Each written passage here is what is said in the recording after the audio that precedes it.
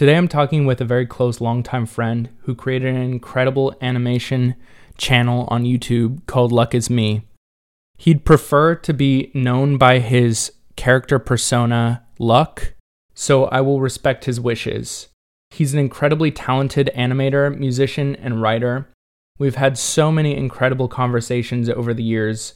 I hope to bring a slice of his genius to you here, and I hope you enjoy this conversation with Luck. Check out his fantastic YouTube channel, Luck Is Me. I hope you enjoy this conversation as much as I did recording it.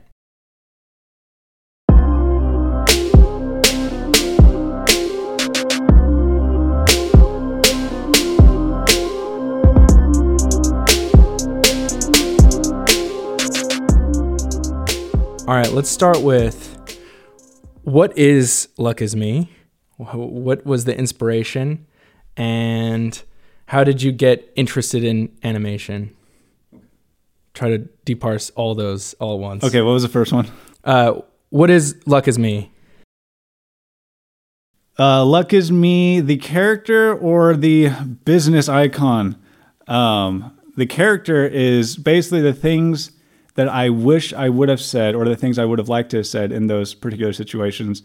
It's kind of like my inner voice, the angry inner voice typically. That's the character. And then the whole impetus of the channel was an outlet to practice animation. It was in college. I was studying English literature for no reason. I had no idea what I was doing, but I was required to take an animation class as just an elective. And so I took an animation class with no background in animating or anything. It just sounded like, it's kind of neat. And I fell in love with the idea of animating, taking these dumb little characters or these little drawings. And then what we used in the animation class was Adobe Animate. And you just draw a stick figure, drag him over, tween it, and all of a sudden he's moving. And as rudimentary as it is, even my 20-year-old brain was gaga over the idea of this little thing is alive now. And so I fell in love with the idea of animating. And so I wanted to make a YouTube channel that was purely an excuse to animate. And it would be just a portfolio or like a journal of my animations.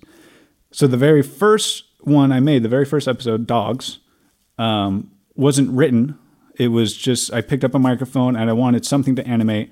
And it was after an incident I had with the neighbor's dog. So I picked up a microphone in my room and just started ranting about dogs. And then I animated to it. I drew my little character and drew the little scenarios. And that episode was my peak skill and ability in animating. And it was as crude and bad as, well, it was as good as it could be. And it was extremely bad. So the one moment in that episode where Luck jumps out the window and rolls, I was very proud of. Because what I wanted to do is I wanted to actually redraw each frame and not cheat. Sure. I don't know if you know, for the people who don't know with animating, with digital animating, there's a lot of help that the computer can give you, and it can invent the in-between frames. So you might have my character Luck at one part of the room, go to the other part of the room, and the computer can fill in the blanks and just have him slide across the room. And a lot of animators will do that to save time. It doesn't look very good, but it gets the idea across. Luck moved across the room. It's not interesting to look at, but it's quicker. But I wanted to challenge myself to never use that kind of thing. And so...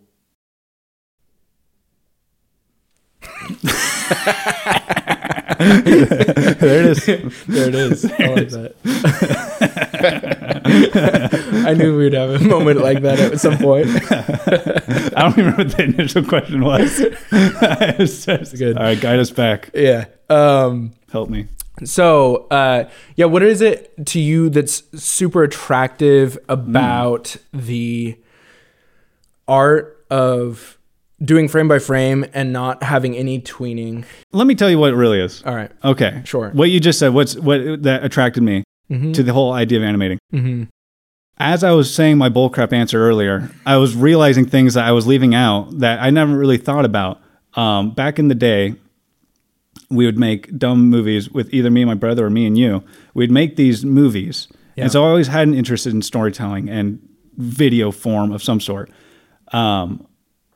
way back when I was like 10 or 11, I used to make really, really crappy comics, Charlie Brown comics. I've just copied, what's his name? Charles Schultz. And I would just copy his art style with his IPs and just make Charlie Brown comics. And then I made Halo comics, Master Chief comics with me and my neighbor. We show each other.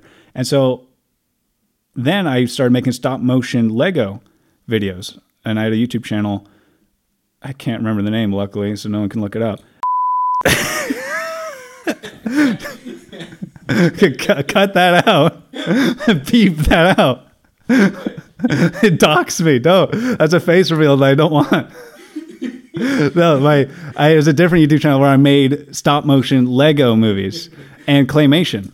That's on my question list. I was going to actually ask you what if claymation and stop motion. And I didn't think about it till just now that turns out, even though I never did drawing animation, that intrigue didn't start till that college class I was forced to take. Right. It turns out it was always leading up to that, like a force of nature. It was always destined that I was going to be an animator, it turns out. I got a late start at it, is the only unfortunate part. But yeah, I started with Lego animation, claymation, making dumb videos with you and me and my brothers.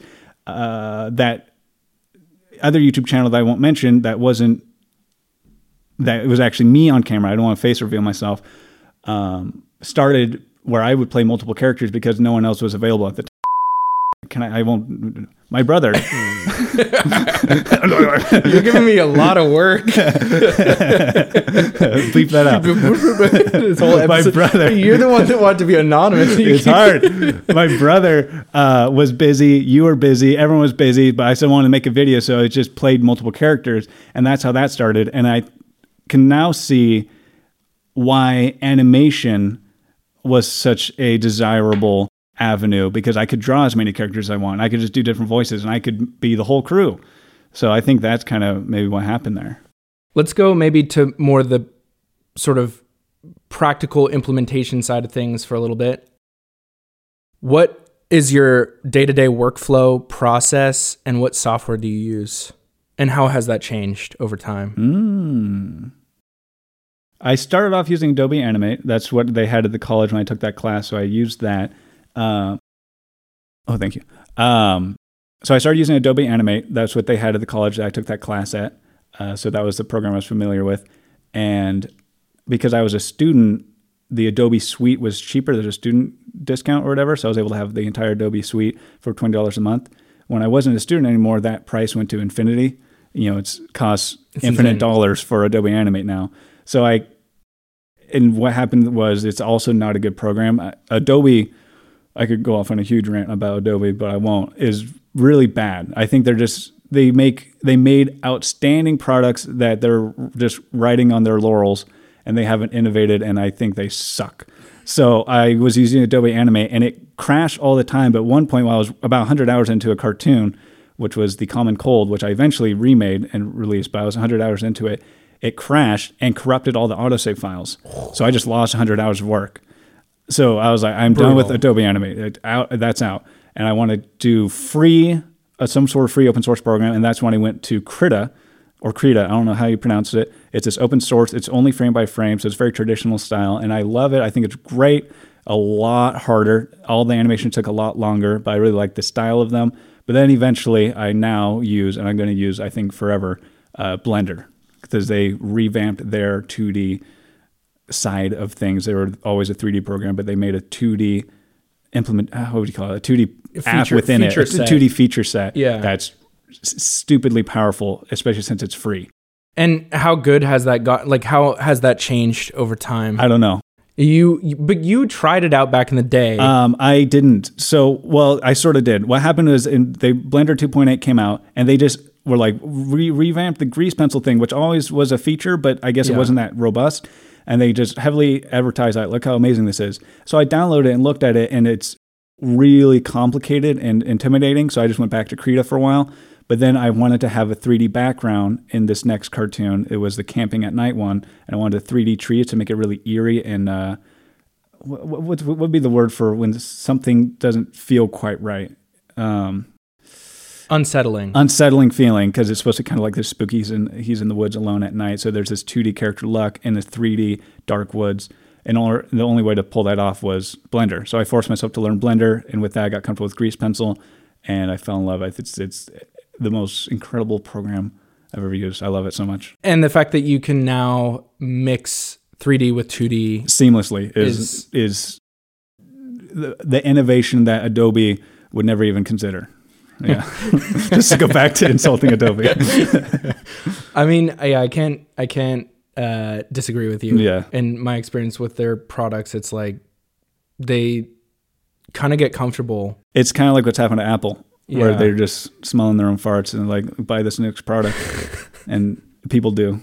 Yeah, and it's unfortunate. Well, like Photoshop is supposed to be the most powerful, amazing photo editor in the world, but Affinity Photo, have you heard of Affinity? Mm-mm. It's just this other European company. They have their photo editor and painting program, and it's as powerful as Photoshop in every way. And it's $50 flat price. That's amazing. Photoshop is infinity dollars. So, yeah, Photoshop is like $100 a month. Yeah, insane. It's insane. So yeah. So what's your process for writing? Let's start with that. When you think of a concept, how do you put that on paper and how do you convert it into the written screenplay? A couple episodes wasn't written. I just started ranting about something. And so like the first episode I did dogs, and also another episode signals weren't written. I just kind of just started riffing and talking, and then I would like kind of pause, re-record something as I think about it. So it was like kind of getting molded as I recorded. But generally I think of a funny concept, something that actually irritates me in real life, and then I start writing jokes about it. I would imagine just how like standard comedians would. I have a bunch of notes, either it's memos on my phone or notes on my iPad or Google Docs on my computer or actual just scribbles, just topics that I think are funny that could be squeezed for some 5-minute jokes. Gotcha. Mm-hmm. That's cool. What would you say is the hardest part about adapting one of your ideas for a visual medium rather than just kind of stand-up jokes or something that would be conversational? The hardest thing is a lot of jokes that worked really well for stand-up. The way I kind of describe my channel to people, it's stand-up comedy put to animation, but the hardest distinction between stand-up comedy and stand-up animation is the pause for laughs that comedians put in their jokes. They write the punchline anticipating a buildup of laughter when they pause at this moment, and then boom, here's the punchline. And I don't get that pause for laughs. I don't get the riff and feel the audience movement and kind of modulate the timing of my jokes and the pacing dependent on the feeling of the audience. And that a lot of comedy comes from the pregnant pauses that comedians are able to employ. So do you still have to use pauses? I'll use pauses, but way? And that's what's tricky is I have to use them in the most blanket way of, when a comedian tells one joke in one location, if the audience is loving it, he'll do a big giant pregnant pause, let the audience laugh, and then boom, here's a punchline. Or a different location, they're not really loving this kind of material, he kind of is able to kind of flow through it. But I have to kind of use I think this 1.5 second pause will generally work the best. Maybe someone would have found it funnier if it was a longer pause. Do you think that the pause itself, when there is no audience, or it makes it more awkward? So it doesn't raise the energy; it diminishes the energy. A pause lowers the energy, and where a pause in stand-up comedy increases the energy. Everyone's starts laughing more. That's a really interesting thought. So it's kind of almost like when I was talking with Zach, we were talking about how music is sort of build up and release, and that's one sort of aspect of. And same with film to some degree. You're like building tension, and then you're releasing. Do you think and that's what the pause does. And the pause is all tension. The difference is it's a tension that lowers the energy. I had actually someone back like a couple years ago. They wanted to be an editor for me, and they edited some of my cartoons. They emailed me like, "Here's how I would have edited them." And the number one thing he had done was he increased the pauses, made a lot of the pauses much bigger, and he was going for the more awkward humor. It's Office style humor with big giant pauses, and everyone is sweating. He liked that humor more. I don't like that humor more. I like the pauses the way they were, so I told him "F you." No, I didn't respond to him. But when a comedian pauses, you'll hear the audience do nervous laughter, and then the comedian might make a funny face, and the audience will laugh even more, and then he says a punchline. And that's the thing I really wish I could have. I'll write jokes mentally picturing people laughing, but I was like, wait, but there won't be that laughter sound. Do you think people kind of make up that, I don't know, laughter or applause or something in their head, and that's what they're actually doing in that fill time? Like, why do you think when stand-up comics do that? No. I mean, in when we're watching comedy that has no applause, no audience, The Office. Right. Yeah. Exactly. The Office. Why is that timing? Well, so that's the thing where useful? you watch things on YouTube where they take like clip of Friends without the studio audience, and it makes everything more awkward, but it is still kind of funny. Yeah. It's just now when you watch The Office and Michael says something awkward, everyone's sweating and everyone at home watching is sweating. Whereas in Seinfeld, Jerry Seinfeld will say equally like inappropriate things, but it's then masked with laughter and there's no awkward pause. Whereas if you took away that pause and everyone's standing around for the length of time Michael Scott stands around, it's all awkward. It's the exact same humor. That's funny. So it's just a different style of humor. Yeah. You're either laughing along with the audience or you're cringing and sweating. And that's also entertaining. And do you think that there's like a certain demographic that likes one type of comedy versus the other? This age, this generation likes awkward humor. Everyone likes feeling awkward, and they like bragging about how awkward. Like, sorry, I'm so awkward. Do you think that that will be something that goes away in a future generation? Like how if you watch an old comedian from like the 1950s, we almost don't even get most of the humor, especially if we didn't grow up in that era, which we both of us didn't. Mm-hmm. Do you think that that's because a lot of the times they're riffing off of culturally relevant things from that era? Or do you think it's because the comedic timing totally changed? Or like, what would you say that is? I don't know the old shows well enough, like Cheers and MASH and things like that. Yeah. From my understanding, it's more like MASH, for instance, it's the kind of humor is taking what was very serious, like wartime, and making it funny. And like Cheers is very feel good. The generation right above ours, what's that called? Is that X? X. That was more like, that's Seinfeld. We kind of caught that because our parents, or I don't know, somehow we caught that. We shouldn't have caught it. We should have been too old or too young for it. I think it's just because TV was starting to become put on DVD and things like that, where their previous generations, they would have to watch it on TV when it aired. Yeah, what's interesting is, so it's like, if you look at Seinfeld and like Cheers, they're all like poking at each other and they're riffing on each other and they kind of make fun of each other. And it's all kind of mean humor, but they're friends at the end of the day. And then the next generation, It's Always Sunny in Philadelphia, The Office, and things like that. It's very awkward, mean, and like not in good faith humor. It wasn't like we're poking at fun at each other. We're just mean to each other. Where like Seinfeld makes fun of George Costanza and is like how a friend would. But in It's Always Sunny in Philadelphia or The Office, they say something really horrible. Yeah, but it's also a lot of times kind of poking at the culture at large, right? A little bit. Like you're poking at sort of racial issues and things like that. Like when Michael makes fun of when he says like, do you have a word that's less offensive than Mexican? Yeah, right. Like that's not really necessarily mean. It's just like poking fun at like, right. That's in the ethos of our culture right now. Yeah, I agree. It's almost like the audience is the other character in the show. Right. That gets riffed on. Yeah, that's an interesting thought. Like we're kind of in the room with them in a sense. And that's what makes the awkwardness more tangible. Yeah.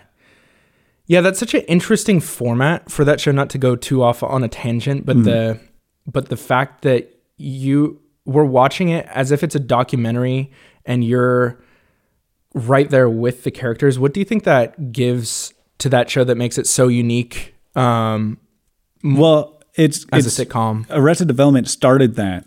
That makes sense. Yeah, not doing I forget what they call it, multi-camera sitcom, where they're just on a room with multiple cameras you switch back and forth between, by having a single camera that falls around. It's a little shaky, a little more. And it feels like it's live action. Yeah, it feels like live action. And the point with Arrested Development was it made it more personable, authentic. You kind of got to follow them around their life. And so that allowed a bunch of different types of jokes. And that was kind of, I guess, sort of the natural progression removing the laugh track from the audience is you sort of have to make it feel more real, right? You remove the laugh track, you remove the laugh track, you remove the multi-camera, and it all becomes just more personable, and you're bringing the audience closer. And I think with that it just makes it so awkwardness is more palpable without the audience laugh track to distract you, or the multi-camera stationary inhumanness of the camera. Yeah. You're now like in it with them. Yeah, because when they're awkward, you feel awkward too. Seinfeld has the same few camera angles in every single shot. It's always from the same back of the apartment angle. Do you think that you could create nowadays a show Seinfeld-esque without the laugh track and it would still be funny?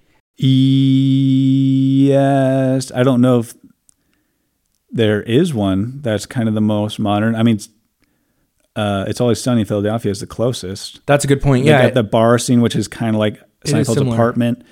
But they definitely mix around, and they'll kind of go to different locales and have a single camera. So they kind of mix the two. But every now and then it is just a basic sitcom. That's a good point. Laugh track. Yeah, and it still does work. Yeah. Their humor is significantly different. Because there's other, like when you look up on YouTube, Seinfeld without the laugh track, and you watch an episode and it's still funny. And like Friends is still kind of funny, but Big Bang Theory is not funny at all. It's it's horrible. So you'll get that kind of thing where the laugh track is doing the work for you. Yeah. And do you think the laugh track actually sort of brings the audience to thinking it's funnier than it actually is to some degree? Yes. How do you think that works? I think it's the mob mentality overall. I mean, it kind of makes sense because when you're at a live comedy show, You just feel the energy of the room. yeah, it's a lot. It is. I have laughed way harder than any Netflix special. Yeah. Because there really is that connection with the person on stage, and the audience adds to that energy. Yeah. It's true. And then when their jokes are not good, it's even more intense that it's not good. Yeah, you can bomb. Yeah. Yeah. That's probably what makes the art of stand-up so I know. I would love to scary. do it, but boy, is that scary. The idea of bombing. I think that has to be one of the scariest forms of art out there, don't you think? Because it's like you fail so much harder than like a musician in a band or something like that who hits a couple off notes or something like that. Yeah, because you can rely on the other bandmates. Right. Yeah, even Seinfeld has a joke about the number one most feared thing is public speaking. Yeah. And that's his joke is you'd rather be in the casket than giving the eulogy. Yeah. But, that's what comedians have the scariest job technically. Their whole job is public speaking, but also not just like giving information, but like eliciting a particular response, like laughter is scary and very vulnerable. And it's like, I think this is funny. And when no one laughs, it's basically like, you are not a funny person. You should be ashamed of yourself. So it's like, oh, that's really scary going up on stage. Yeah. Do you think it takes like a special personality type to It takes pull that someone off? who's, you might have to bleep this out, retardedly secure. Like someone who just is up in the clouds all the time about his own or her own place in this world, that no matter what someone else says, they're not affected. Yeah. Do you think that they can kind of build that callus to some degree by just doing it? I think so. Yeah. Yeah. Yeah. It's such an interesting form, media form. Wild. What are some influences that you gain inspiration from on the animation side? The animation side. Yeah.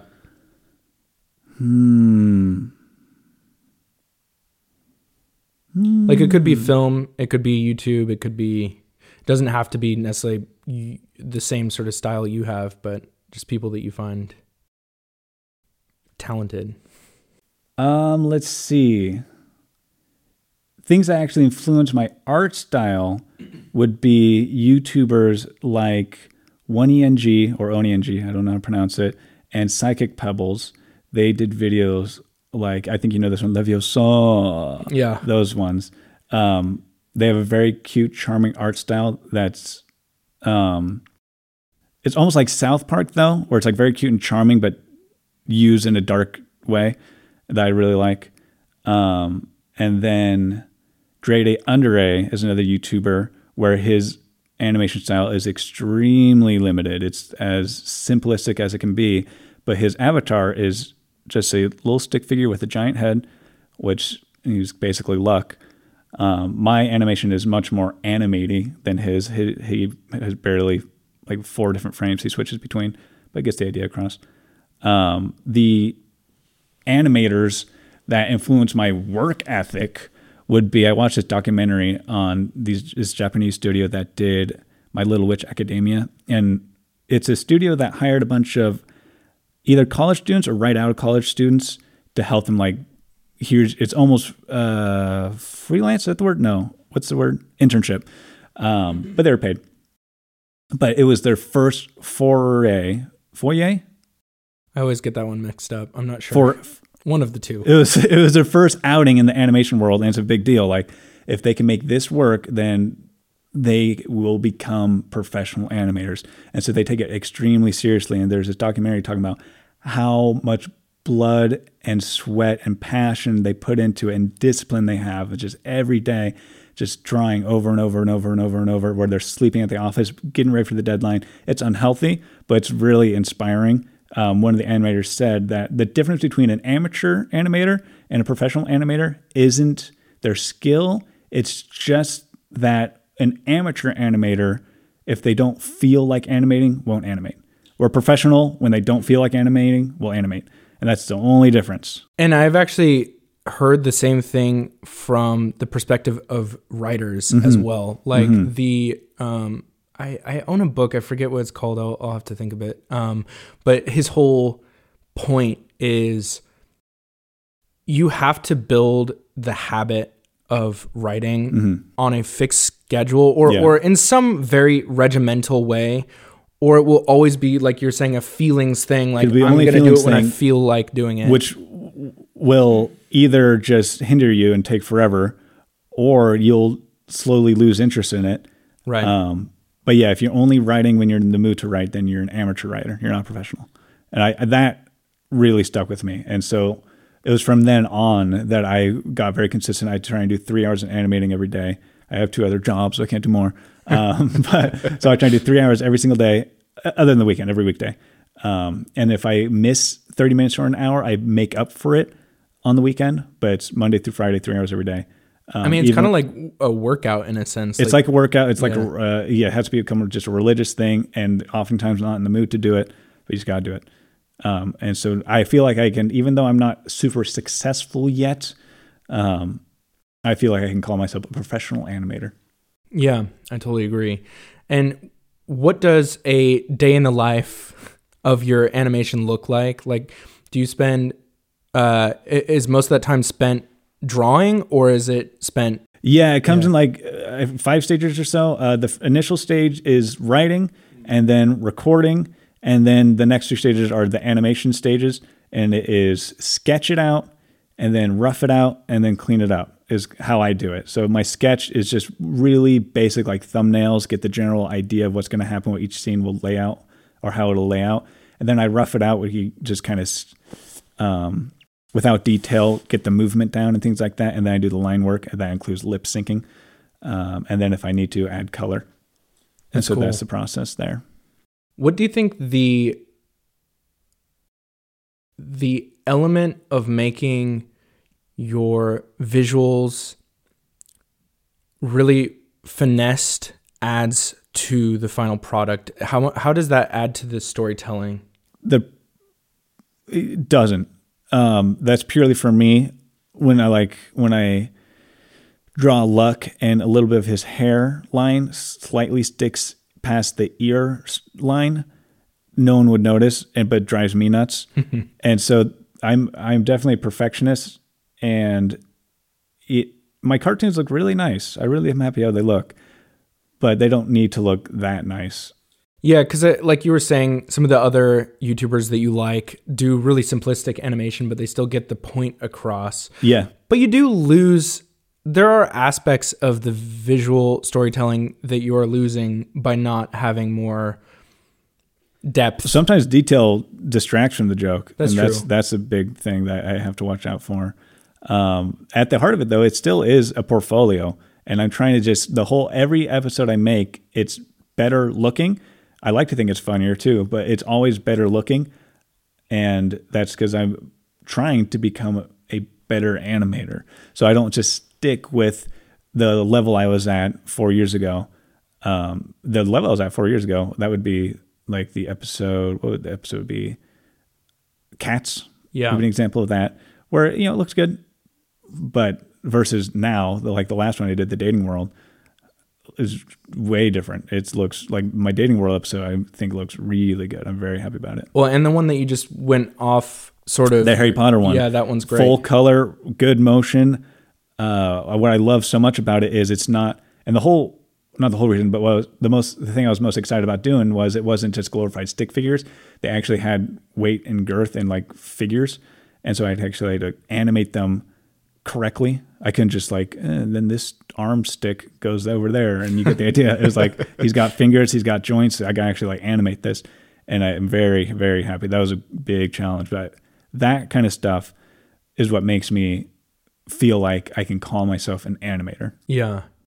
And how much extra time would you say this style, this new kind of more finesse style takes you than your more simplistic style of the past? Well, the truth is they all take about the same amount of time because it's the best I could do at that point. Right. So like dogs, now I could animate in 2 days. That's hilarious. But it took me weeks and weeks. Yeah. So it's kind of interesting. So you're kind of staying at the same time Yeah, frame. I put in the same effort every time. It's just my skills have gotten better. What do you use to hone your skills? How do you get better? What I was initially doing was each episode I was going to try something new. For instance, with dogs, it was just getting some motion down. With musicals, there was some rudimentary lip syncing when they would sing. With recital, I toyed with perspective when he was up on stage. And so each episode I try and do a new animation fundamental. And now it's gotten to the point where I got all my fundamentals down, but now I'm introducing 3D elements, 3D objects, and 3D backgrounds. So that's a whole new world.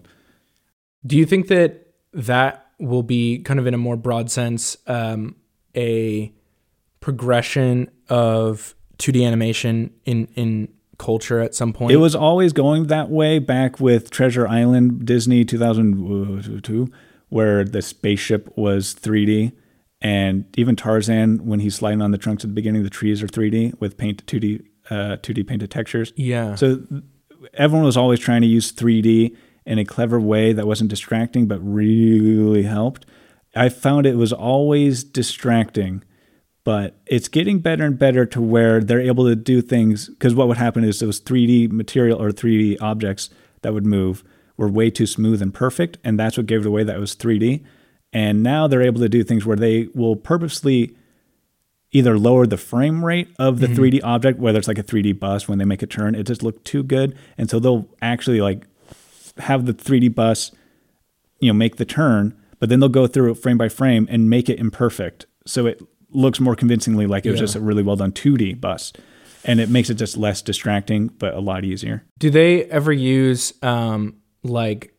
the grease pencil tool over the 3D objects? Yeah, you can do that. It's really cool. Yeah, you can do line work over your 3D object. That's really basically cool. How one of the big innovators of it, or implementations, it wasn't Blender, but it's the same idea, was Disney's short paper planes. Mm. It looked like 2D animation. Do you remember that black and white one where they throw paper planes and it's like... I think I've seen it, but it's been a while. It was at the beginning of... Wreck-It Ralph or something silly. I can't remember, but it looked like 2D. It looked like just traditional Disney classic 2D animation, black and white, gorgeous.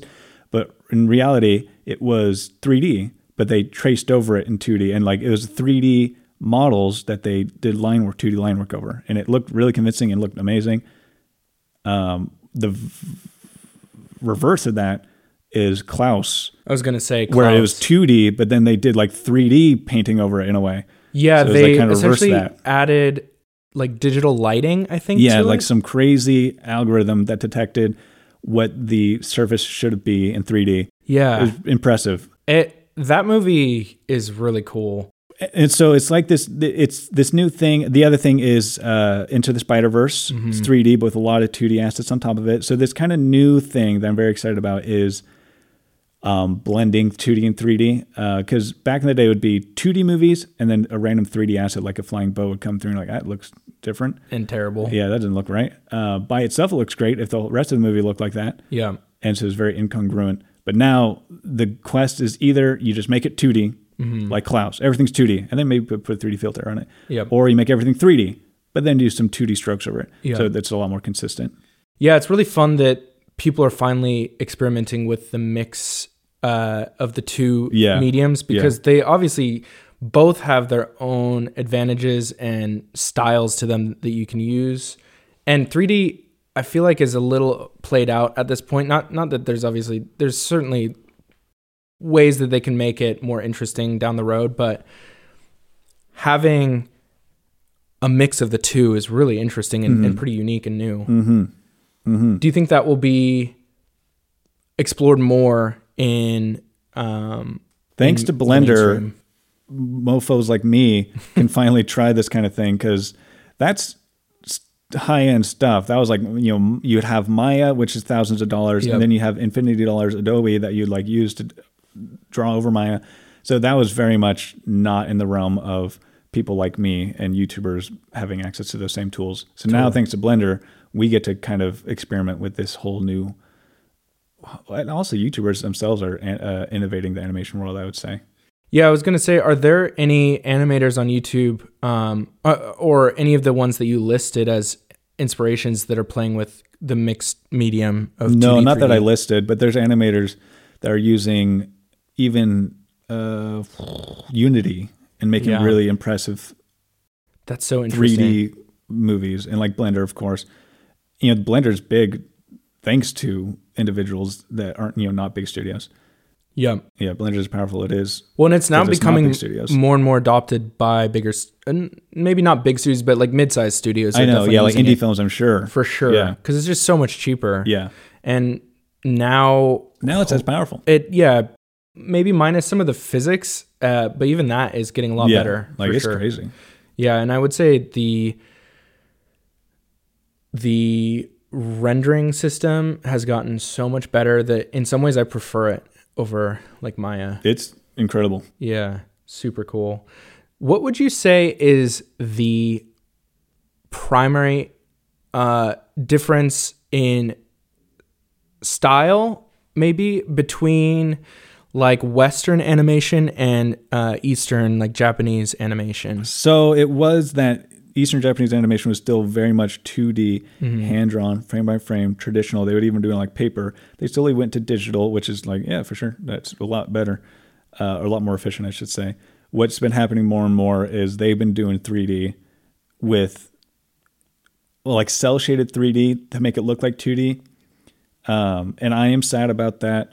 I get why they're doing it. It's, it's better. Do you think that's a cost thing, like an economics It's a cost thing. Yeah. Very much. It allows it so if they make a sequel, they already got the 3D models. So it is very much a cost thing. And it does look good, no doubt about it. But more and more I see trying really hard to look like a 2D animation, because 2D animation, that Japanese style 2D animation, like Your Name, Studio Ghibli, is gorgeous. It's just, there's nothing like it. It's just it's unreal. It's like paintings for every frame. And there's just been a quest to try and get 3D animation to look like 2D animation. And it's getting close. It's getting really, really, really close.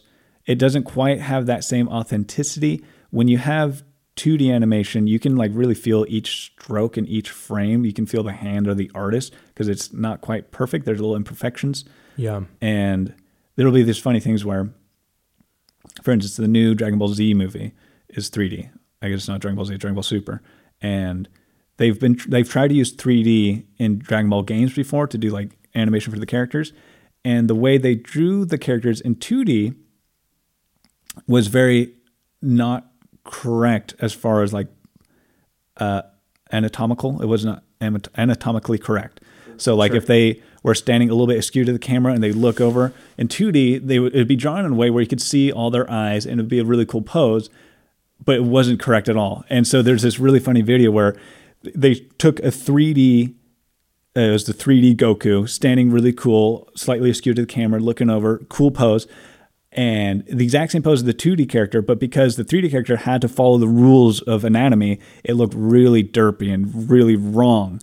It didn't look cool at all. So then what they do now, and what they're doing now, and the reason why it looks good, is they will go through and they alter the 3D model for that particular frame, and they'll move the eyes completely anatomically incorrect so it looks good for that particular shot. And there's this funny behind the scenes where in this frame of this 3D model of this character, it looks super badass. This looks awesome. Look at him standing there. Cool. And then you can rotate the camera within the program because it's a 3D program. And you rotate the camera and his face is completely distorted in reality. But from that one angle, it's like an optical illusion. It looks super cool. That's interesting. And so that's what they did in the new Dragon Ball Super movie. To make it look good, it's oftentimes only looking good from that particular frame that they're showing us. But if we could go into the program that they were using and rotate the camera and see what they could have seen if they rotate the camera, it looks just derpy.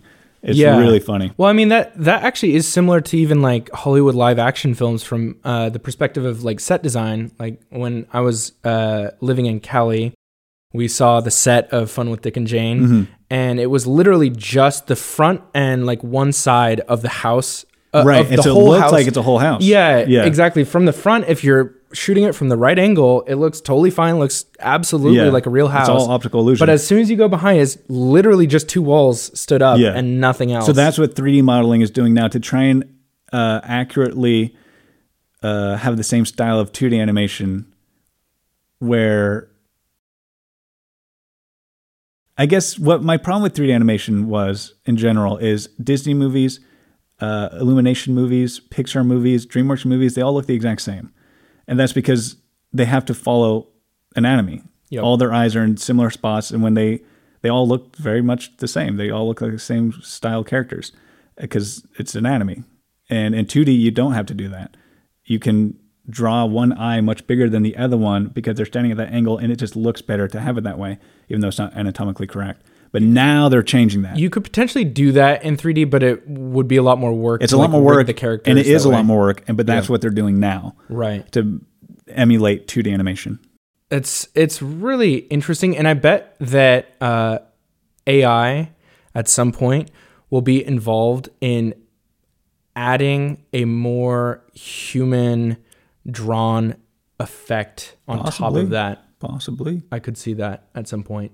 Who knows, though, when that will happen. Possibly. What would you say is a big difference in the storytelling style that Western animation versus Eastern animation has?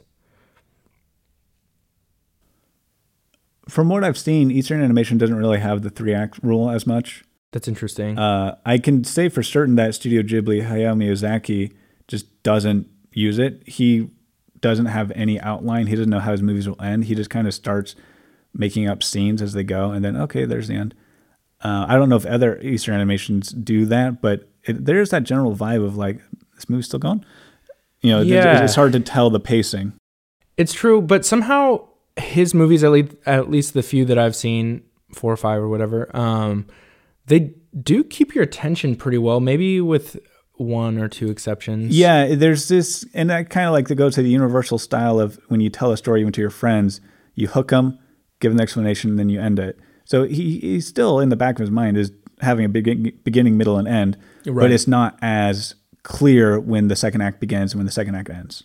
And also, do you think that because his art style is so much better, obviously subjectively, but so much more detailed than a lot of Western movies and so beautiful, do you think that adds another element that keeps the audience captive? Yeah. It's like,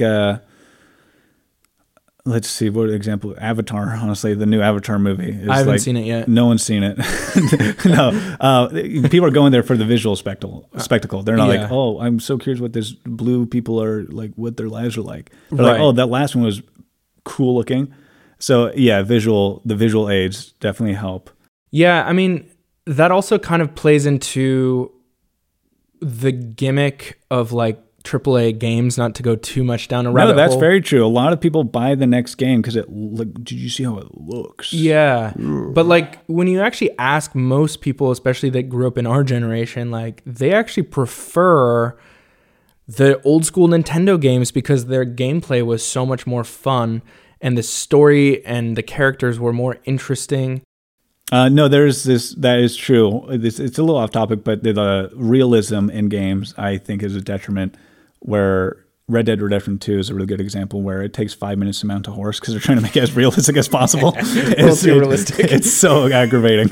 I couldn't play it. I was like, this takes forever to like when you skin an animal, he skins the animal. It's like you're just watching him skin the animal. Like, okay, I get this is realistic, but I think this that is insane. Plays to the people that want to kind of live a second life. Well, it's brutal. Like he to open a cupboard, he actually gets down, groans, his knees pop, and he opens the cupboard. Like, this is insane. This is ridiculous.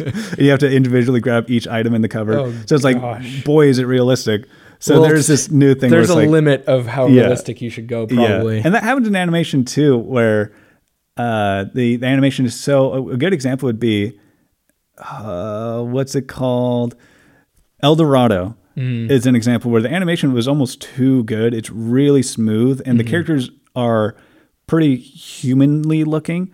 And when they move too accurately. And it doesn't feel like you're watching a cartoon, but at the same time, they're making goofy sounds and goofy faces like it's a cartoon. So it's kind of like this weird, whereas Aladdin, the same era, moves really snap and quick and the arms stretch and it's like Looney Tunes almost. Yeah. And so sometimes even with 2D animation, you get too realistic. It looks better, but it doesn't sell and something feels off about it. Yeah, and do you think that like are both of those films hand drawn or is there El Dorado's hand drawn? They were also using some 3D aspects. Okay. Aladdin used like the 3D sand lion opened up its mouth and that was 3D. And so I like using 3D in that way. Or just like this would just be a nightmare to 2D animate. Yep. So I'm like, yeah, fair enough. But yeah, they were 2D animation for the most part. What do a lot of the bigger studios use nowadays for the movies that they don't want to have hand drawn? What kind of tools? What do you mean? Like they're not using Blender. No, I'm sure. I know Pixar has their own that they like made. Well, yeah, Pixar's 3D. I'm talking 2D. Oh wait, what was the question? What tools are the bigger studios using for 2D animation if they're not hand drawing or if they're doing tweening? Studio Ghibli used a program called OpenTunes. I think it's called something like that. But they used their own version that they kind of modulated, but they released like the base form for us people to kind of look at.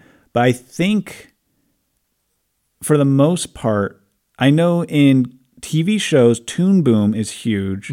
But for the most part, it seems to me that they take a program and they make a bunch of little alterations to it in-house, is what it seems to be. Yeah, that makes sense. Because each company's workflow is a little bit different. Yeah, for what they need. Yeah.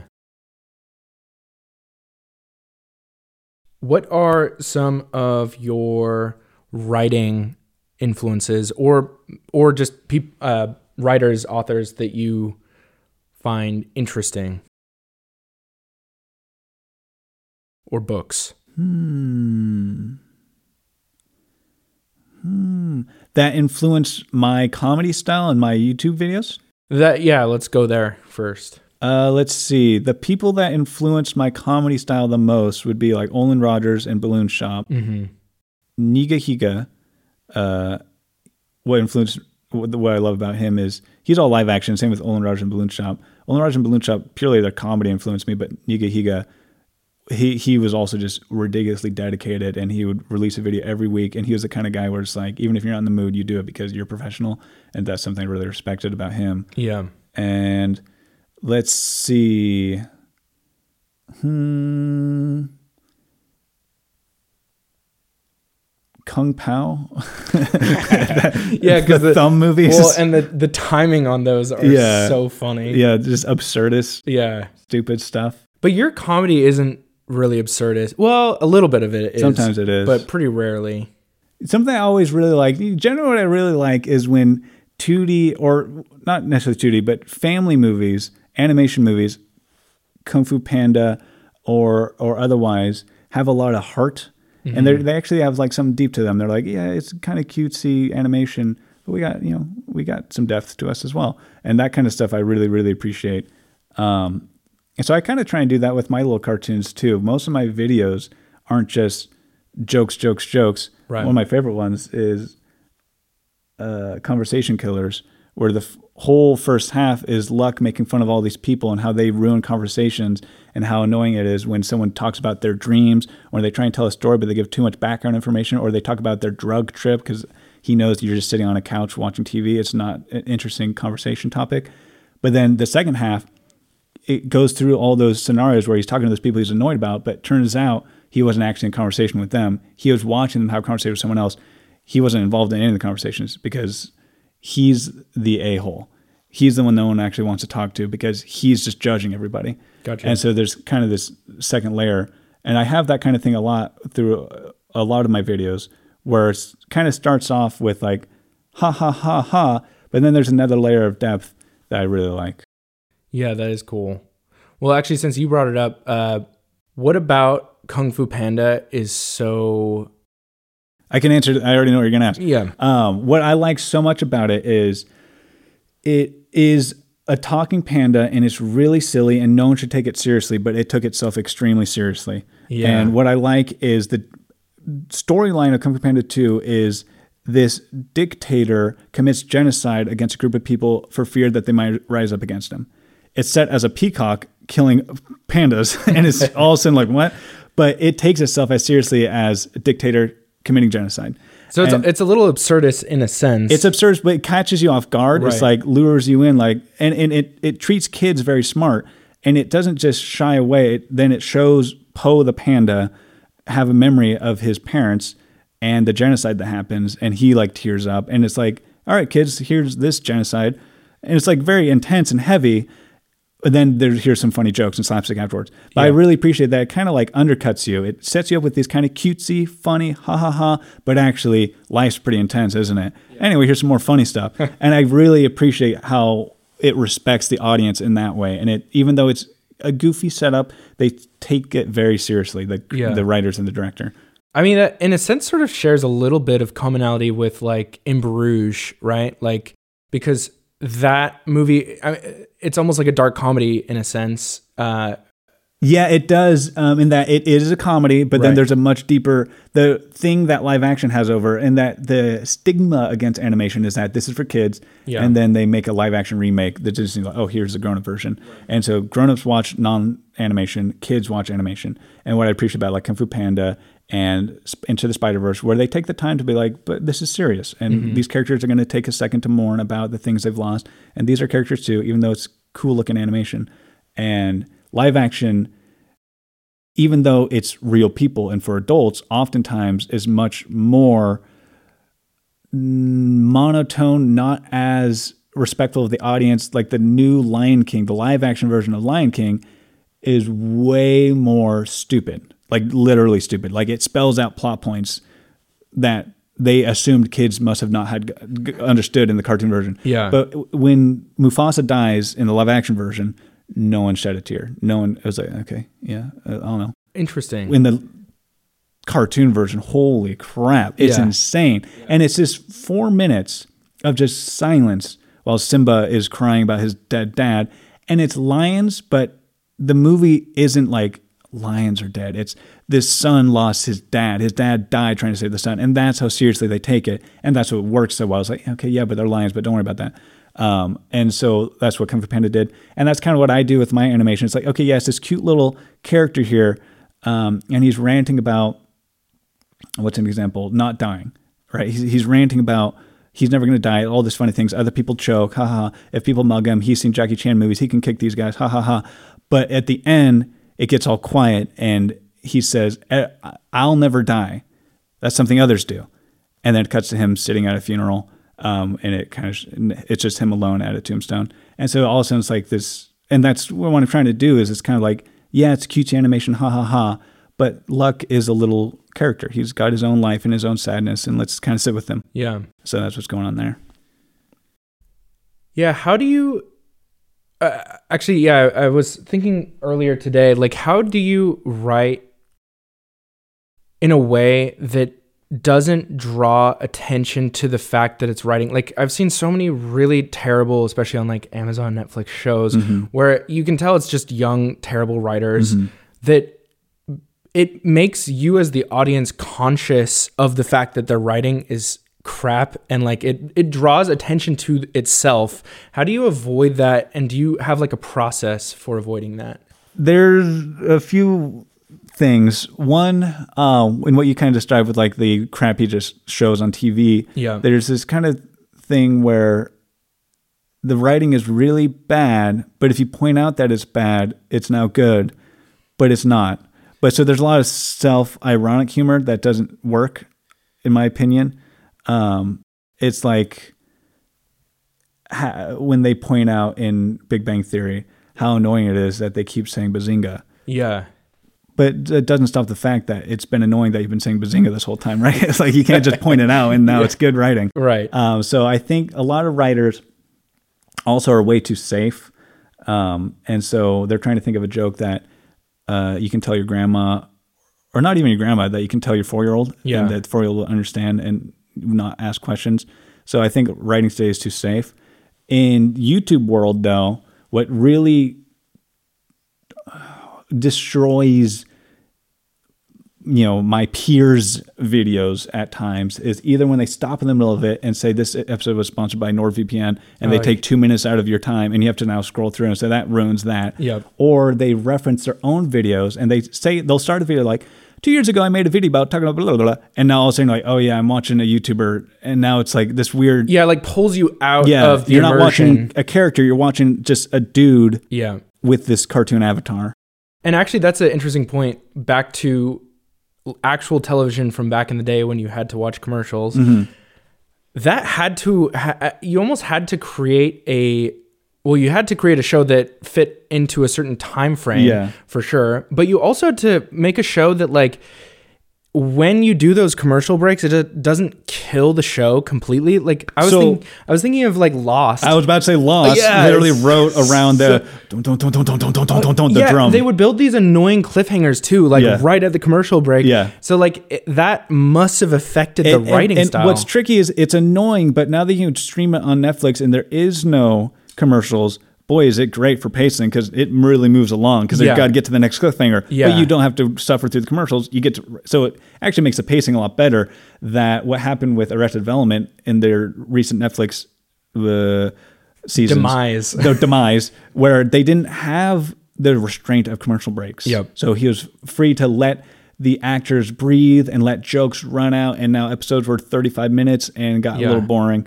And so that was one of the detriments, is having to constrain it and you get more jokes per minute actually really helped shows back in the day. I agree. And actually, I read a book a while back by the co-creator of Twitter, and that was one of his biggest points was like maybe it's sort of a gimmick, but the fact that there's only 250 characters or 256, whatever it is, that you can post in a tweet is actually, in a sense, that constraint gives people more creativity. I very much agree. And I agree with There's that. There's a lot of creativity that's born from limitations, and that's why they like look at Bach and those greats, is they didn't have a computer where they could kind of overlay a bunch of things. They had to think of how can they do this with what I have. Right, and he just played on the pipe organ, right? Like there wasn't even a piano back then. Yeah, that's true. Yeah, he wasn't able to play quiet or loud. Right. He had to play same volume.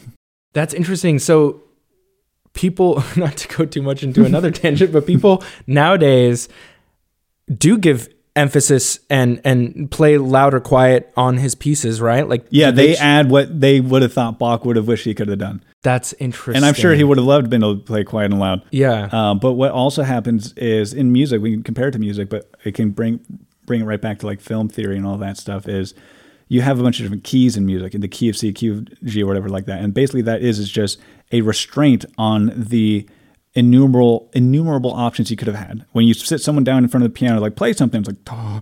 But it's like play something only using the white keys. Right. Okay. And now with that, you're more free to experiment. Maybe this time, I had a black key. Ooh. Yeah. But overall, I'm sticking with the white keys. And so it's like you restrain yourself and then every now and then break the rule. And that's kind of what the 3-act structure is. Yeah.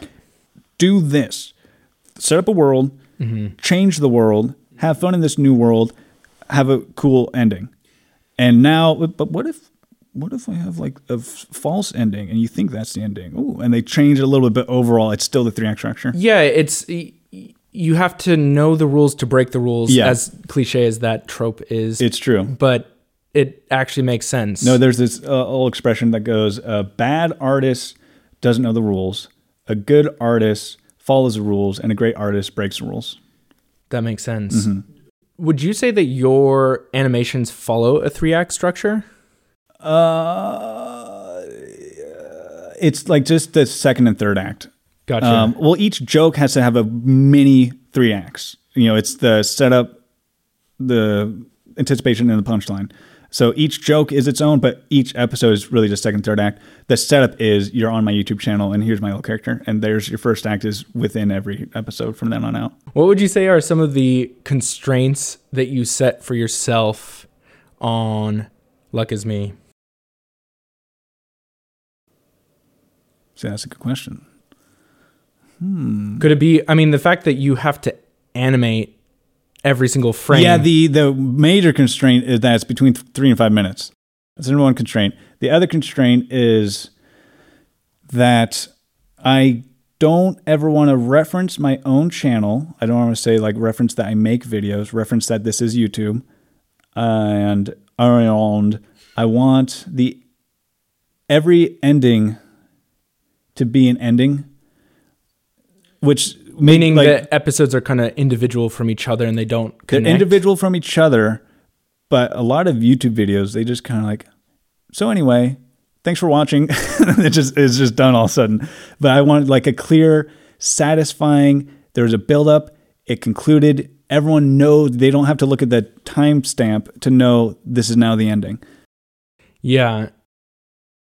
What do you think that sort of sense of finality does? It just like keeps you immersed in it or something? It's better, it's more professional, and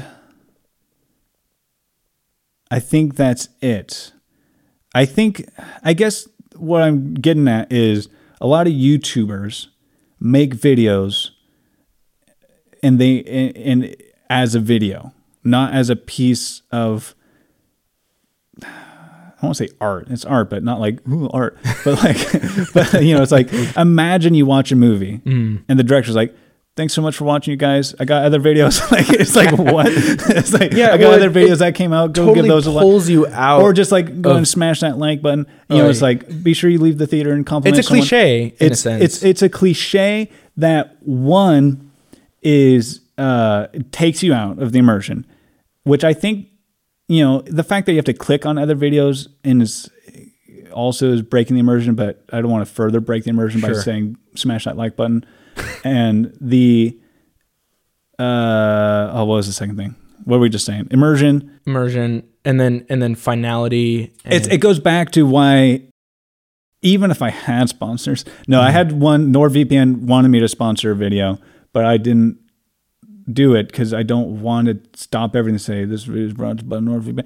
And I get why people do it. You got to make a living, 100%. Sure. So I don't poo-poo that at all. But the style of videos that I'm making, I don't want to stop everybody and be like, go put in the code, Luck Is Me. When a sponsor like NordVPN tries to sponsor you, do they require that it go? Yeah, they usually have a script, or it's either like a script or just like bullet points, like mention that you use it, mention that it's great, mention it's like mention these things. Yeah. And so you can, there's nothing wrong with it, but it depends with what kind of content you're trying to make. I'm not, I don't want Luck Is Me to be an internet icon or not internet icon, a YouTuber. I don't want Luck Is Me to be a YouTuber. I don't want him to be a dude. Like essentially your content could work without the context of YouTube. Yeah, there's a good way to put it. Right. If you could pluck it out, put it on Adult Swim, and it works fine. Yeah. Yeah, that's I don't want it to be a YouTube video. That's a good way to put it. That makes sense. Yeah, I like that. Because if YouTube dies and I re-upload it somewhere else, it works fine. Yeah. and it's not like constrained by the platform it's on, right? Well, and you also aren't a typical YouTuber from the standpoint that most YouTubers put out content every week or every 2 weeks. You're like putting out like once a month, but it's like much higher quality. I wish once a month. Or once every 3 months. Once every 2 or 3 months. Yeah. Yes. Next question. Next question. How has your style changed over time? Better. Jeez, this is going to be a short one. No, hold on. My style has changed over time, where initially I wasn't ever going to do lip syncing. That's the only thing that's changed. I lip syncing now. No, it just keeps going back to getting better and better and better and better. Here's what's crazy. My mind is crazy, man. I think two things opposite at the same time, and I'm wrong in both ways. One is this channel is meant as an avenue, a portfolio to increase my skills as an animator. Yep. But at the same time, it's become something different, where now I like my little character Luck, and he's his own little guy. And now there's like this overarching storyline that I'm threading that eventually he has his own conclusion. There's an ending to Luck Is Me. And so it's now no longer just a portfolio. Like you wrote an ending to his There's character. an actual ending. He's got a character arc I'm very excited about. And it's now Luck now no longer is a portfolio, because I've kind of mastered the Luck style. And now I'm going to keep doing the Harry Potter style, where it's like, okay, I'm going to randomly upload videos that have nothing to do with Luck. Those are my portfolio things. It's just full color. It's not stick animation. Basically, it's not anything to do with Luck. This is the kind of thing that I would show in an animation reel if I were to apply to an animation studio. And will those cartoons like Marvel be part of like the universe of Luck at some point? No. That would be funny. That would be funny. Do you have like a vision for what your sort of goal style will become at some point? Or is that just kind of an evolving process or art? My goal is to be just the lead designer, and I forget what they call it, but I think it's still just a lead designer's job, where the other animators will animate their scenes and they show me what they did. And I just go through and be like, all right, right here, that doesn't quite look like how the character is supposed to look. Maybe have them be in this pose instead. And I just clean up what they do. Yeah. But I would have designed all the characters. I'm in charge of what it looks like, but I'm not doing the animation anymore. So as far as like my skills in animating, I don't have any desire to get much better, just to get more quick and efficient at it, but not much better. The goal is eventually I can just hire the animators who have been animating their whole lives, who had practiced art, took in art classes since they were 9 or 10, just get better people at it. And I'm the ideas guy. I'll have all the ideas, but I'll actually be there like designing and writing and like not just the ideas guy. Yeah, but that makes sense. We kind of covered this one, but how does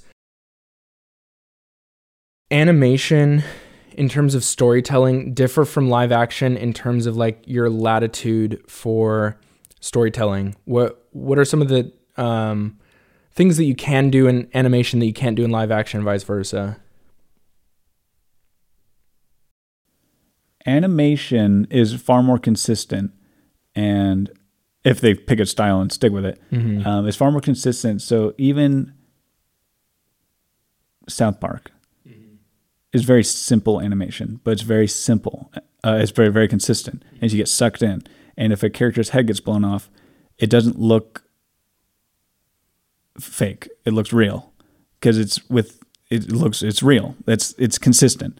Whereas in an R-rated movie, a character's head gets blown off, and we're like, the CGI wasn't very good. Even though it like overall looks more real, it's not as consistent, and you get taken out of it, and you're not sold as much. And so what animation has, no matter the style, as long as it chooses a style and sticks to it, it's what's that suspension of disbelief is gone. You are there and you believe it the whole way through. Even if it's a talking panda, it's consistent and you're in it.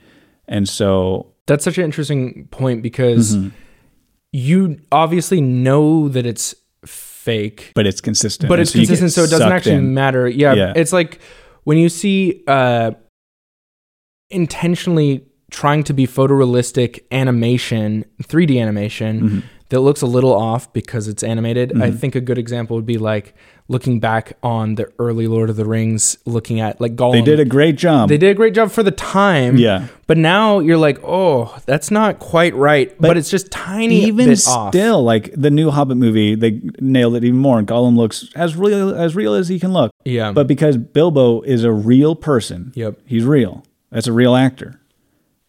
Gollum, we know, is CG. He has to be. Right. And already now there's a disconnection. And now if Gollum explodes or whatever happens, you're not as grossed out as when Kenny in South Park explodes. Right. And then it's also interesting, the progression of what we expect as an audience for what constitutes good CG has changed dramatically over time. Look at like the Star Wars, is probably a good starting point because that was like the best CG of all time. I mean, maybe actually it was like live action effects. Yeah. But it was the best at the time.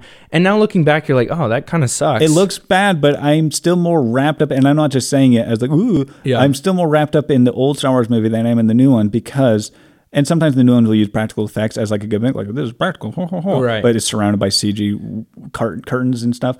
But the old movies, it's puppets, but they're real. And so it's still consistent.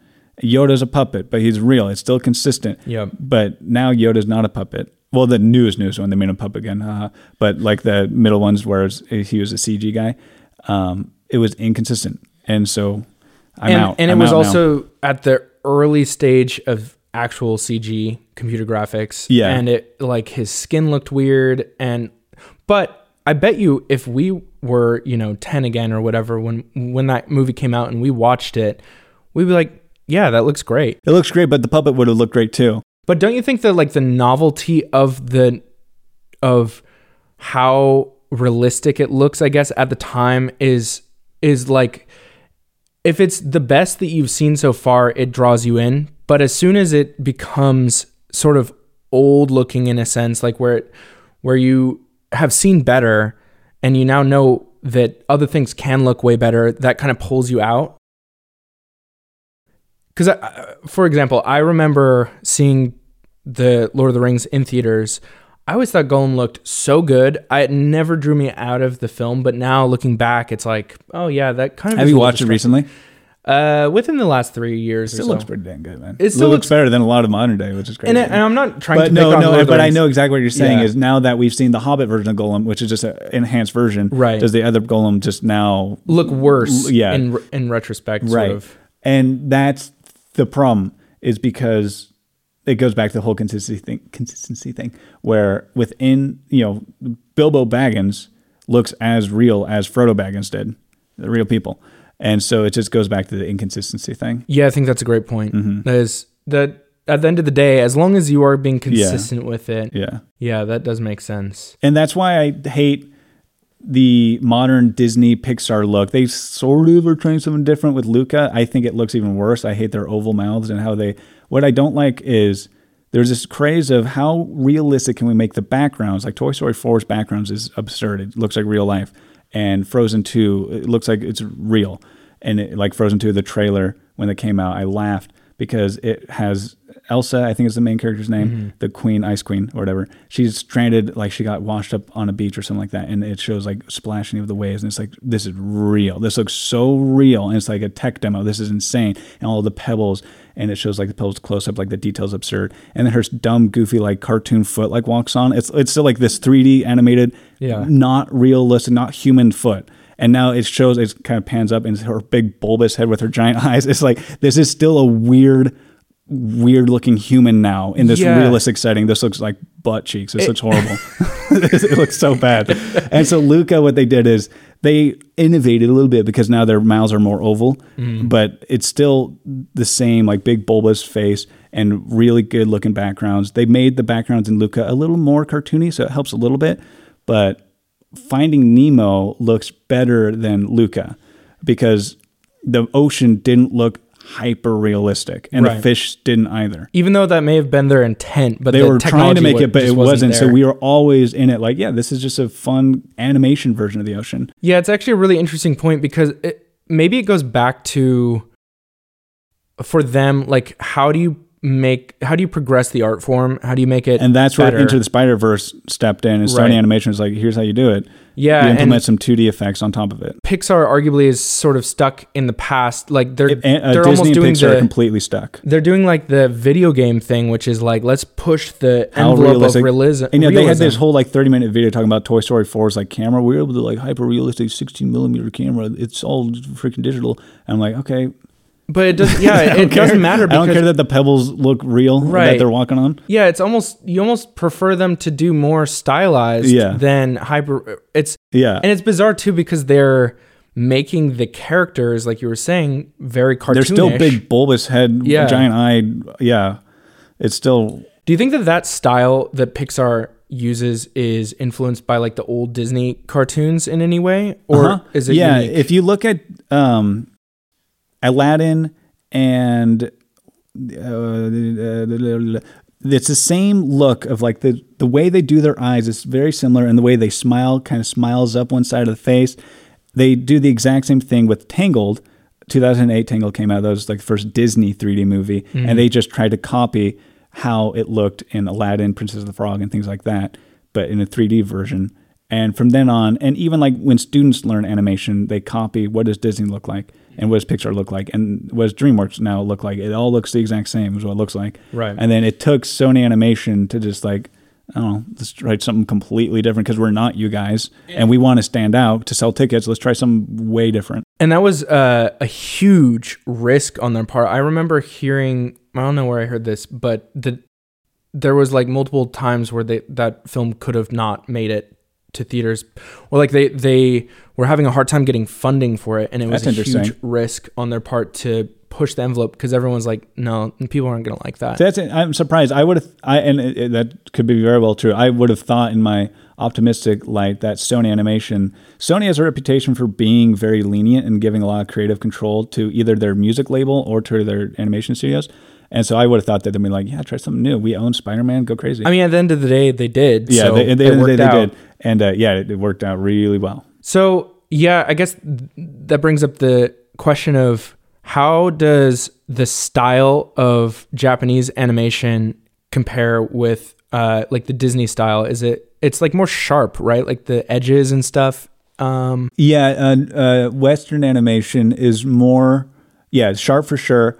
Their movement is more Looney Tunes-esque. And I'm looking at like Aladdin, the Disney Renaissance era. Yeah. Not like the modern 3D, like 2D animation. They will the squash and stretch is what they call it. Yeah. So when Aladdin gets pulled by the genie real quick, Aladdin's arm will stretch first, and then Aladdin will follow in a weird distorted smear way, and then follow along like in a rubber band snapping. Right. Where in Japanese animation, they don't do that. They don't go off model, they call it. They keep the characters looking correct. Even when they get yanked, there might be a tiny bit of squash and stretch, but for the most part, it looks like how a kid would get yanked, but it's just 2D beautiful animation. Gotcha. Sort of switching gears, what would you say do you think that college helped you become a better writer? No. Do you think that there was value in your degree? No. Zero. No. Ouch. No, the only value that came was there was a teacher there. I don't mind name dropping him, Craig Wright. He was the most fantastic teacher in the world, and he was the writing teacher. And he, against all odds, SU, the college, was able to really teach writing very well. You can tell he had zero curriculum. He wasn't following any of like writerly class things. He was very much just enthusiastic about writing and was very encouraging about it. And what he did was he just encouraged you to write and write things you never would have normally written. Not necessarily to get you better, just to get you to do it. And that's the biggest thing that college did for me is it was just getting me to do it. But I didn't learn. So it was like more kind of learning discipline. I learned discipline. Right. Do you feel like you networked with people too? No. I didn't really either. College was a waste of time. College was a waste of time. Yeah. Like Craig Wright was fantastic, and I love him. He wasn't worth the tuition though. Sorry. Yeah, for the 4 years. It wasn't worth it. This is going to be my next cartoon, not the next one, but pretty soon, about college, that it's just the most passion crushing institution where agree. you're forced to take whale biology. And I'm just trying to learn how to write. And it's such bull crap. Yeah. Yeah. I couldn't agree more. It's so bad. Yeah. You're like under all this stress, which kills your desire to actually learn the subject that you might have actually enjoyed. Yeah. Or it's a subject that you just absolutely have no interest in, but you're required to take it. Yeah. Yeah. What's the point? And it goes back to like, even to learn animation, college won't help with that at all, except for you have a deadline to release your final project. And so that might just get the person who wouldn't have done that to just do it. And that's the only thing. And I think you can kind of replicate that same situation, learn that discipline from a job if you're lucky enough to get a job. That's the thing. If you're able to get a job without the college degree, then you'll be forced to learn that same discipline. But that's why a lot of jobs like the college degree, because it means you've got that discipline. Not that you can animate well. It's like, okay, you're familiar with deadlines. Cool. Do you think you learned any of the like meta skills about writing, like the 3-act structure and stuff like that? Was that most of the learning I did was outside of college. I got buying my own books about 3-act structure, watching YouTube videos, dissecting movies and things like that. 99% of the things I've learned, even outside of writing, was done outside of college. That's how I feel too. Yeah. College is, and they said this before, it's just memorizing for a test and then you let go of that. Yeah. Yeah. And so we were both homeschooled growing up. Mm-hmm. Do you think that has had an effect? My creativity. Yeah. Yeah. That helped a lot because my mom didn't really teach me things. She gave me books. She's like, read these books and I'm going to check to see if you did it. I was like, okay. And then she never checked. And I was like, okay, I'm not going to read it anymore. But I still just loved writing. So I kept writing. We made dumb movies together. Oh, yeah. And so what I naturally had a proclivity towards, I had an ample amount of time to do. And that was creative storytelling. Yeah. I think for me, it was like just you have so much free time to, if you have an ounce of interest in something, you have time to actually pursue it, and you're not stifled by all these like stupid. No, I would love to pursuits. Homeschool my kids, but actually like homeschool them, but for only a few hours a day, and then here you go, have fun now. Yeah, the only thing I worry about with homeschooling is like I was really fortunate, and I could go to Blackstone and like hang out with a bunch of people and socialize or hang out with you guys. But, and I've definitely seen this happen where kids become really socially isolated. I know if you find homeschool groups or you go to a church or something like that, then you can, you can solve that. You can figure out ways around it for sure. Can you talk about your pursuit of learning Japanese, and has that played at all into your animation passion or writing passion? Are they related at all? They're related insofar as the discipline of learning a skill on my own. Because I took the one animation class in college because it was an elective, but it was 2 months of bullcrap, and they didn't really teach me anything. I just got my character to. All he did was fall down elevator shafts. It was a lot of tweening, a lot of just crappy. There you go. He's like, hey, plus he tried. So I was like, all right, thank you. And then, so all the animation, I bought the animation survival guide, and I watched animation tutorials, and I studied different animators and their techniques, squash and stretch, anticipation, all that kind of stuff. So I learned all the fundamentals of animating on my own. Mm-hmm. And with Japanese as well, I'm not fluent, but I'm now conversational, and I've learned all that on my own as well. And it was the same, I guess, discipline that I learned that I had from learning how to animate. What it really comes down to is our generation is very familiar with the internet. Yep. And it's not that I have this skill. It's that our generation has this skill, and recognizing that we don't need to go to college to learn a new skill. Totally. We don't need to pay for online courses. It's all there, and we know how to search for it. Yep. And it's not like it's a hard skill, like how to speak, but we just kind of know that it is all there. And if you sift through the really bad tutorials and you sift through the bad tutors, you find these free people who are amazing. Yep. And you can build communities, whether it's r/Japanese or things like that. And through the internet, you can get an education far superior than college could ever offer. Unless it's like a hands-on thing, like being a surgeon, the college is good. I will say one caveat to that, though, and I do agree generally, is I think that education, especially self-education, requires some level of personal responsibility. Mm-hmm. Like you need to want it.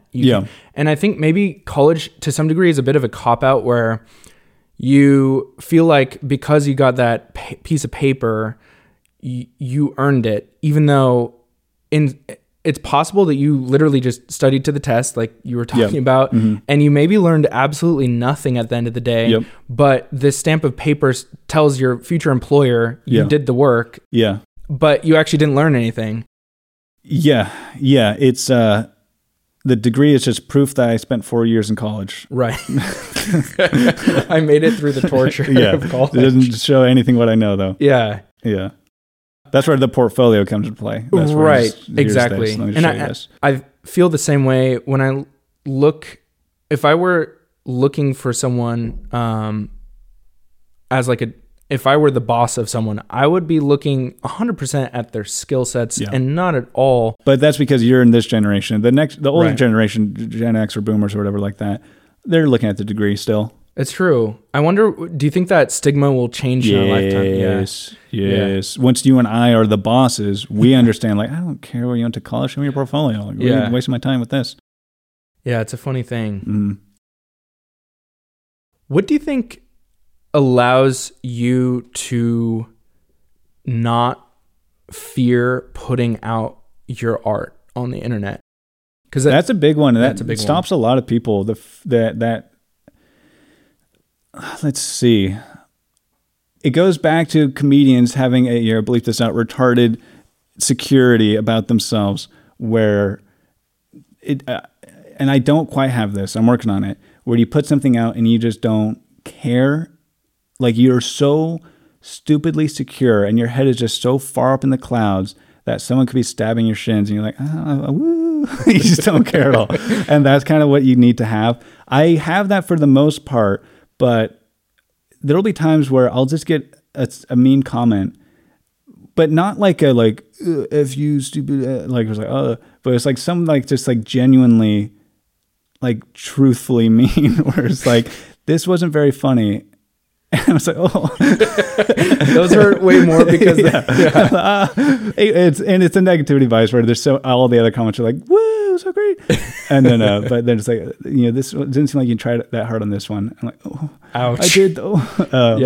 But I feel like that actually kicked me out of YouTube a little bit. Because I saw some of that when I was doing content. You ignore it, but don't ignore it, because that's also just super arrogant of you. Right. Like, listen to what they have to say, even if they're being unreasonable, like F you, this is stupid, you should die. Consider that. Take that seriously. If actually okay, you this should guy die. I pissed this guy off somehow. And it's kind of interesting, Let me hear that. But just don't worry about it, I think, is the thing. I wonder, people change so much when they're on the internet because of that sort of pseudo anonymity. What do you think that is? And do you kind of rationalize that at all when you see something really negative? Would you be like, oh yeah, that person would just never say that to my face? Now I'm face? at the point where I laugh when it's genuine, when it's those really mean, F you, this is stupid, this is a waste of my time, you should get off YouTube. I laugh. I think it's funny, either because they're trolling or because it's so over the top, or it's just it doesn't matter, because I'm still going to make the next video. Right. So it's once you just kind of it doesn't matter. then you can kind of just laugh at it. Do you feel like you make your content for the audience or for yourself? The only thing I altered for the audience was, and it was at the advice of my friend, was stop saying the word retarded. I like that word. I think it's hilarious. But it's fallen out of disrepute. It's kind of considered a slur now. Yeah. And the comments I got that, there's a couple comments saying like, you shouldn't say retarded. That's retarded. No. That would be the best comment. No, but they say like, don't say retarded. That's lame or something like that. Yeah. Which is still the same word. Yeah. But, I like to ignore. But then I got comments saying like, it just doesn't feel like, it just feels a little too, there was a long comment saying like, your channel feels so safe and weirdly community driven. But when you use that word, it kind of alienates that kind of community feeling. I was like, oh, that's kind of interesting. And I asked my friend like what he thought, and he said it is off brand for what Luck Is Me seems to be. It should be that you talk about things that maybe a 10-year-old shouldn't watch, but there's nothing he couldn't quote. Is kind of thing. Yeah, that's a really. And I was like, point. that's fair enough. So I stopped saying the word retarded. But the things I actually talk about and the topics, whether it's super racist, like the Modern Halloween one, or things like that. Racist or racy? Racist. Is the Modern Halloween one? Yeah, it's been a while. There's a line in there that I think I had suspicions got me shadow banned, where the guy comes. I should give the context. So the context is it's called Modern Halloween, and there's new rules that government put in place for if you're doing a Halloween party, the costume guidelines, you have to dress on your own people's heritage and your own people's race. And so everyone dresses on their own people's history. And so Luck, who's 25% Jewish, dresses up as a Jew. But someone in the party is like, oh, this is awkward. I'm of German descent. And he puts on a Nazi band and a Nazi cap. And Luck's like, it's all right. It's part of your culture. And there's another person who has a KKK mask because he uses it for that, the South or something like that. And then there's a part where black people come and trick or treat, and so one of the person, the KKK guy, opens the door and says, "Oh, what are you guys supposed to be?" And they say, "Oh, we're just a bunch of blacks, so we just try to dress up as a bunch of black people because that's all they're allowed to dress up as. They have to dress as their own race." And so the Nazi guy comes out and says, "Oh, a bunch of blacks, burn them with the Jews." Ha ha ha. And they're all just laughing, and the black people get really uncomfortable. And it's extremely racist, but the whole point is making fun of people who are so sensitive about costumes that they're actually the racist ones by like, if you're only allowed to dress as your own people. Right. They're being the more restrictive racist people, in my opinion. So it's kind of like, it's racist, anti-racist. I think it's very funny. I was very happy about it. Most people got a very good laugh out of it, but there's no bad words, but it's definitely very edgy. Right. So I would never take that video down in a second. If I'm proud of it, it's up forever. Yeah, it's up forever. Yeah. Well, back to your comment on the word retarded. Like, what do you think it is about people getting offended about certain words, even though those words end up they end up shifting that sort of derogatory meaning changes to the next word that people use for that same thing? Like, why do you think, what do you make of that? Yeah, that's going to be like another Luck Is Me episode. It is the silliest thing in the world. One of my favorite examples is colored people. Yeah. Didn't that kind of come back? Well, so that was very normal to say. They Right. became very racist, like colored felons. Like, Yeah. were you crazy? Very racist. How dare you? Like, fair enough. Yeah, I agree. That just seems very weird. Yeah, we shouldn't say that anymore. It's people of color. Oh, that's what we say now? Yeah, like, wait a minute. I know. And it sounds so similar. Yeah. It's And weird. you'll hear then, it's not colored people, it's colored folk. Like, this is dumb. I hate all this. Yeah. So words are very silly. Yeah. Even like, you break it down, like, you got poop. Mm-hmm. Oh, it's very ha ha ha. You got crap, like, it's kind of a little more edgy. It's a little crude. You got shit, like, well, don't say that. It was like, it all just means the same thing. Like, there's weird degrees of how you reference this fecal matter. Yeah. So it's like, it's all very, very silly. It is silly, and we attribute so much meaning. But it's also, there is some degree of like the way someone uses it. Like if someone uses the word shit, excuse me. Sorry, Mom. And they're going to use it more likely in maybe a more derogatory way than they're going to use the word poop, where that's maybe going to be used in like a very literal sense. I know, but it is all just social. And that's what's very interesting. Right. And that goes back to, like fag was just bundle sticks. Or was that cigarette? What was it? It's a cigarette in the UK at least. That's right. Right. Yeah. I mean, now it's not that. Right. Okay, fair enough. Gay meant happy, now it's not. So it's like all these things that like they drastically change. It's pretty funny. And that's why hate speech would be impossible to implement because you ban this word, but then let's make a new word for that same thing. Right. So retarded, I like because I think it sounds really good. Like retarded has a nice sound to it. Just means slow. Slow, and that was the clinical term. That wasn't a thing you would say against a group of people. That was like, well, I've medically diagnosed you as retarded. This is how it is. Right. And, people use it as an insult. All right, so now it's off limits, but mentally challenged is going to be used as an insult. Now it'll be off limits. It's like Well, and it's also going to be, that word also is used in like baking for like your dough is rising slow. They say your dough is retarded. But idiot is a strange one because that meant the same thing. That was also like the clinical term that we still just use and no one has a problem with. So it's like, that is a weird one. Yeah. Cause it really is probably more derogatory than some of the other ones in some ways. And so it's all idiotic and retarded and lame. To use all.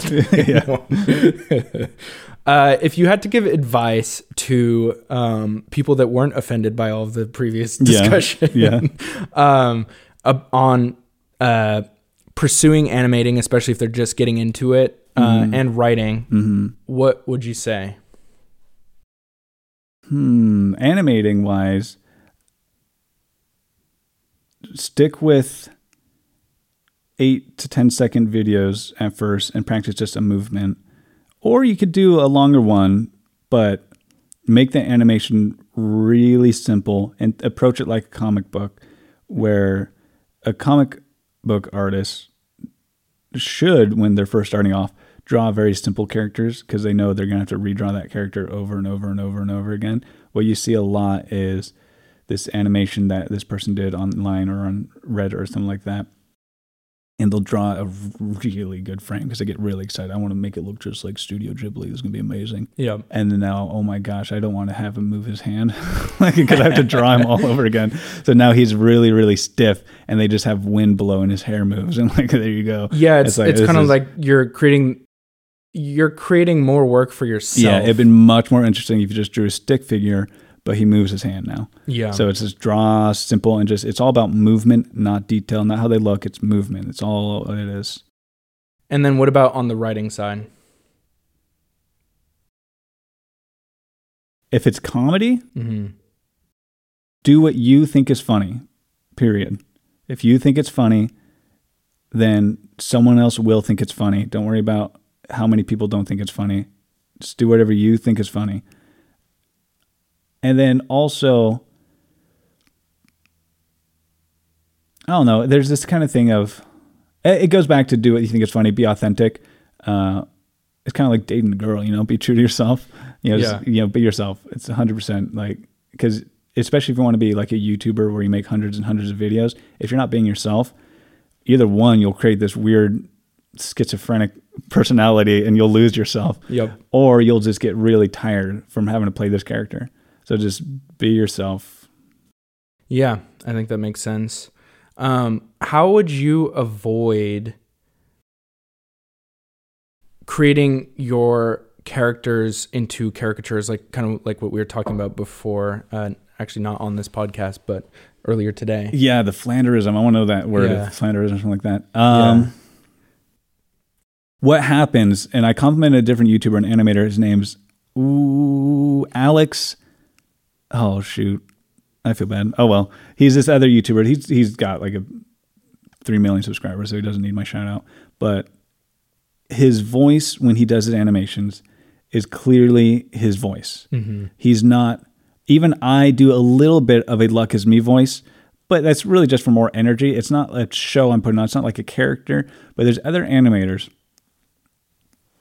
where you can tell they're not talking how they would normally talk. Right. It's this weird, like high-pitched fakeness. And what you can tell is if you look back at their previous videos, they talk way different. And so there's this thing where it's like, yeah, you come into your own style. In the same way your art style changes, your voice style, your voice acting changes, and that's totally fair. But what was the question? I looked at a bird. That's like Memento from last night. Sweet bird flew by. How you avoid Flanderism. Yeah. Or whatever the term is. Essentially creating caricatures out of your characters. YouTube itself avoids that because they're such short videos. Yeah. I'm trying to think of a YouTube channel where that happened. Can you think of one? Yeah, maybe it's harder because the time format is so short that you are less likely to fall into that issue. Where I feel like some YouTubers that aren't animators do fall into that. I mean, I remember what was the super original like fail blog videos? That guy, I feel like he sort of ended up creating such a trope, like a cliche of what he does that it was. Do you mean Equals 3? Yeah, Equals 3. Okay, yeah, Ray William Johnson. It was so formulaic that it became almost a meme in a sense. Like his videos were just so similar. Okay, I agree with you. And now I understand more. Yeah. Yes, good examples would be some big like Let's Players where they play horror games and they need scares. They need to like have those reactions. Yeah. You can tell when they first started, horror games are scary, but you get used to horror games. So they don't scare anymore. So now you can tell they're fake scares. And they come on the screen. They have this now they have like a really high definition camera and they're screaming all the time from non-scary things. They're just talking loud, high energy. Buy our shirts on, redbubble.com. And it's like this weird commercialism. Not commercialism, but it's more of a business character. It's now a business. The YouTube channel is officially a business now. So it's not really philanderism. It's more so when the YouTube channel slowly becomes a business. Right. That's what happens. Yeah, it kind of corrupts It corrupts it. It's when they start selling merch and when they put their own quotes on the merch, that's when things that can be a the sign spiral. Of the end. Yeah, where it's like, okay, now you're writing your next videos with a quippy thing that you'll repeat yourself multiple times to manufacture a quotable thing that your audience will then quote, and then you'll make a shirt out of it, and it becomes really unauthentic. Yeah, that's a kind of gross cycle. And it happens. That's the YouTube cycle. That's the philanderism. Yes, because Seinfeld's not making their own merch, right? That's not really a thing. They do now, but it's after the fact. Right. And so that's the YouTube. Okay, that's interesting to me now. That's the death of YouTubers. They become businesses. Yeah, and I think it's an Aristotle quote where he says, all paid work, I don't know if I fully agree with this quote, but all paid work degrades the mind.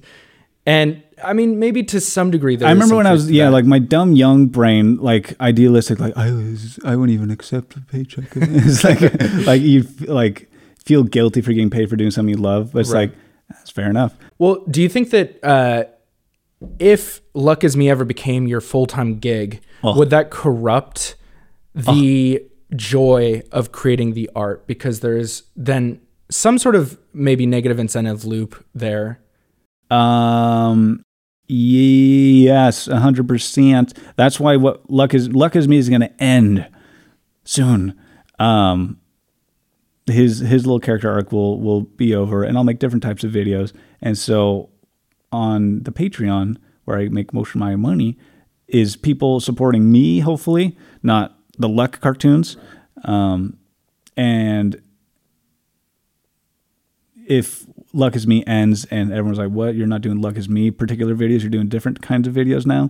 I'm out. Fair enough. But hopefully enough people stick around supporting me as a creator. And that's why I won't ever do, sponsors. Right. And I don't have anything against sponsors myself, but what would happen then is if sponsors are how I'm making money, then I will release a video to pay rent. And even if I'm not quite satisfied with it, it's like, but F, I need to pay rent. Whereas Patreon is monthly income. Whether or not I'm not quite able or satisfied to release the video yet, I still am getting that income. Yeah, it makes sense. Like the income stream and the way you do it affects, it's sort of the incentive cycle to some degree. Yeah. Back to a more sort of technical question that I wrote down and I forgot to get to earlier. How do you record the audio and make it sound good? Because I know you don't have like a professional setup and all that. Sounds good? I think it sounds good. Blanket over my head like a ghost. That's it. Is that true? That's it. That's amazing. It's like a $200 mic. I forget the type of mic, and I just ghost. I'm a little ghosty goo. I think it's a AKG condenser, I think. Maybe. I remember you bought it at Guitar Center. No, it's not that one. I'm not using that one. Well, I bought two, but it's not the black one. Okay. If that's what you're thinking. Yeah. It's something else. I don't even know what it does. It gets my voice in there. Yeah. And I just use Audacity, the free program. And there's no way to get rid of clicks. There's no click removal in Audacity. So I just record long takes. And sometimes it can be annoying, but it makes it sound the best. Because if you can't just take one part of a take and put another part of the take, like you can, but it's very rare that it feels right. Where Audacity, you're able to like do some crazy manipulation of the waveforms and really help seamlessly handle splices. But with Audition. Did I say Audacity? Yep. With Audition. Yeah, with Audition. With Audition. But with Audacity, it's not quite that sophisticated. So you really just got to do a good long take. Do you feel like when you listen back to your takes, is that kind of a review process where you get to feel out how natural the script feels? Yeah, that's kind of an interesting one with animation that I don't know if a lot of people quite understand. And my understanding, this is how to do it. It's how I do it, but I think this is how you do it, is you record all the audio and are just mentally picturing the animation and how you'll space out the audio. Right. Like when Luck has to go and then jump through a window and crash. And I'm just kind of picturing how that will probably flow. And then I put the sound effects without any visual aid. And like, that will probably be the right amount of spacing that I'll squeeze in the animation to get him crashing through the window. So you just visualize it. Visualize it. And That's I amazing. think that's how everyone does it. Yeah. Oh, I wonder. I think so. Yeah. And then, what I imagine, you do that, and then you do the really rough thumbnail, and you realize it's not enough time. And then you can go back and maybe make it a little bit longer.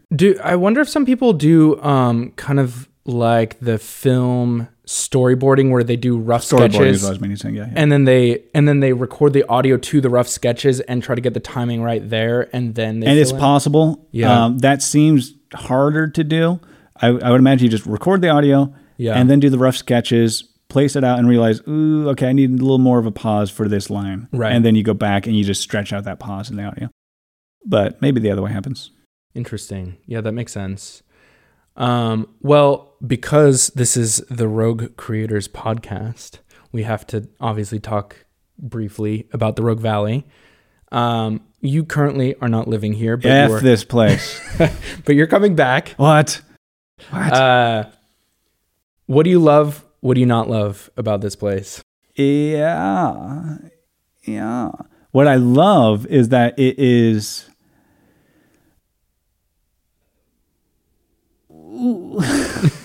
Where do I begin? It's gorgeous. It's the most gorgeous valley in all of the Rogue Valley. No, it really is beautiful. Everything that's not Medford, I think, is outstanding. Ouch. Yeah. That's like half my audience, probably. Sorry. And then what would you change if you could change anything Medford. about this place? You just blow it up. Jeez.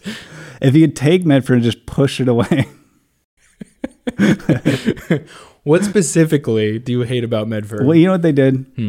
They built the overpass over the river, and they have just been shooting their own foot ever since. I agree. It's the silliest thing. Like, even a 5-year-old with building Legos would be like, I shouldn't put the bridge over this. Like the most scenic, potentially part of your city. It's incredible. It's wild. It's incredible they messed that up. Yeah. No, it's pretty bad. It's pretty bad. What's awesome is the I-5 human trafficking. You get a lot of that, which is nice. That's so dark. Jeez. What's interesting too, if you walk from Forage Coffee, great, and you walk to Solid Ground, the new coffee shop, you get to practice martial arts multiple times. Yeah. While fending off. Yeah. Yeah. So that's pretty cool. If you act like you have a gun, then that's as good as having guns. No one will mess with you. So just always act like you have a gun. Just have like big hot dog or something. In Yeah, your stick your pocket. squishy hot dog in your belt line, and then people assume that's a squishy gun. They're strung out. They don't know. Yeah. You just aim your hot dog at them, and they're like, "Oh, sorry, man." That sounds gnarly. Dude, I had to punch a homeless guy in the face. I told you this story. Are you going to tell the whole podcast? I could tell you this story. It's this homeless dude. His name's Joshua, I think. I can't remember. He has a name. And he came into my place of business. I won't say what the job was beforehand, but he came into the place of business, and it involves kids present. Luckily, there was no kids at that minute, but there could have been kids arriving soon. And he comes in just swearing. He's just high. He's insane. I don't know. He's going crazy. And I told him to leave. You got to leave. And is just cursing me out, cursing the world out, cursing the demons behind him, like just going nuts. He's just in the lobby. And I'm like, this, you got to leave. Like, we're about to have customers and kids are coming. Like, they're going to get scarred. This is bad. You got to leave. And he's like, make me. I was like, if you don't leave, I'm going to punch you in the face. That's what I said to him. I was like, firm warning, I guess. He's like, I'd like to see you try. And so I punched him in the face, and he backed out because the door was still open. Yeah. And he backed out the front door, and then I closed the door on him. And that was life. That was life. Happily ever after. That was going to say that was life. And that was a Tuesday, a typical Tuesday. My boss, I won't say who, deals with that and has had punched multiple homeless people and kicked them. It's so bad. Yeah. It's bad for all business. It's so bad. It's incredible. What do you see as a solution to that? Everyone learns martial arts. And we just punch them out of the city. Well, maybe I'll rephrase it. Well, how do we go back to like having insane asylums? Like, what do you do? You gather black widows. You sprinkle them in Hawthorne Park.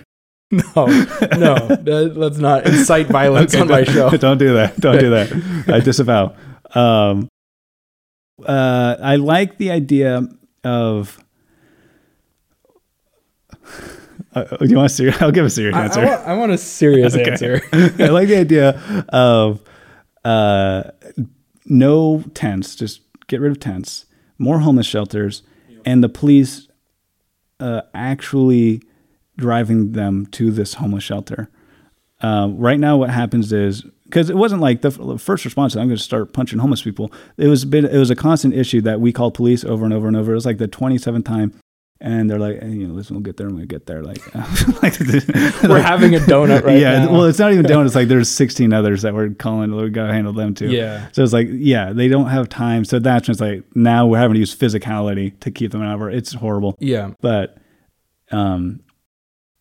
now, what one of the police officers said one of the times when we had called, and like he came and he like put him in the car and we're like, what are you going to do with them? Are you going to arrest him? Because he was doing some sexual misconduct is what we should have called it, is what he should have been charged with.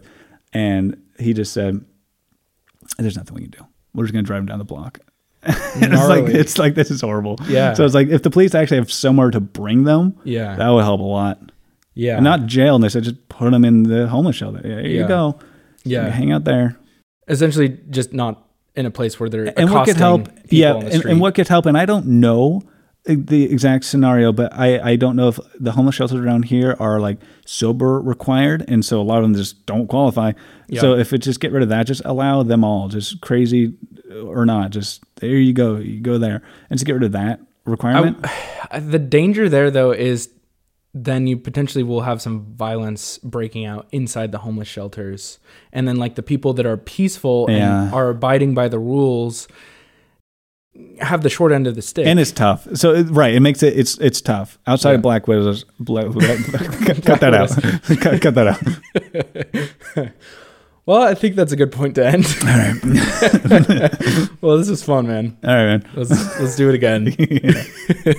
We got about 37 minutes probably. Yeah. Cut it out. We're gonna cut it out. Cut it all out. All right. All right, bye guys. All right, bye.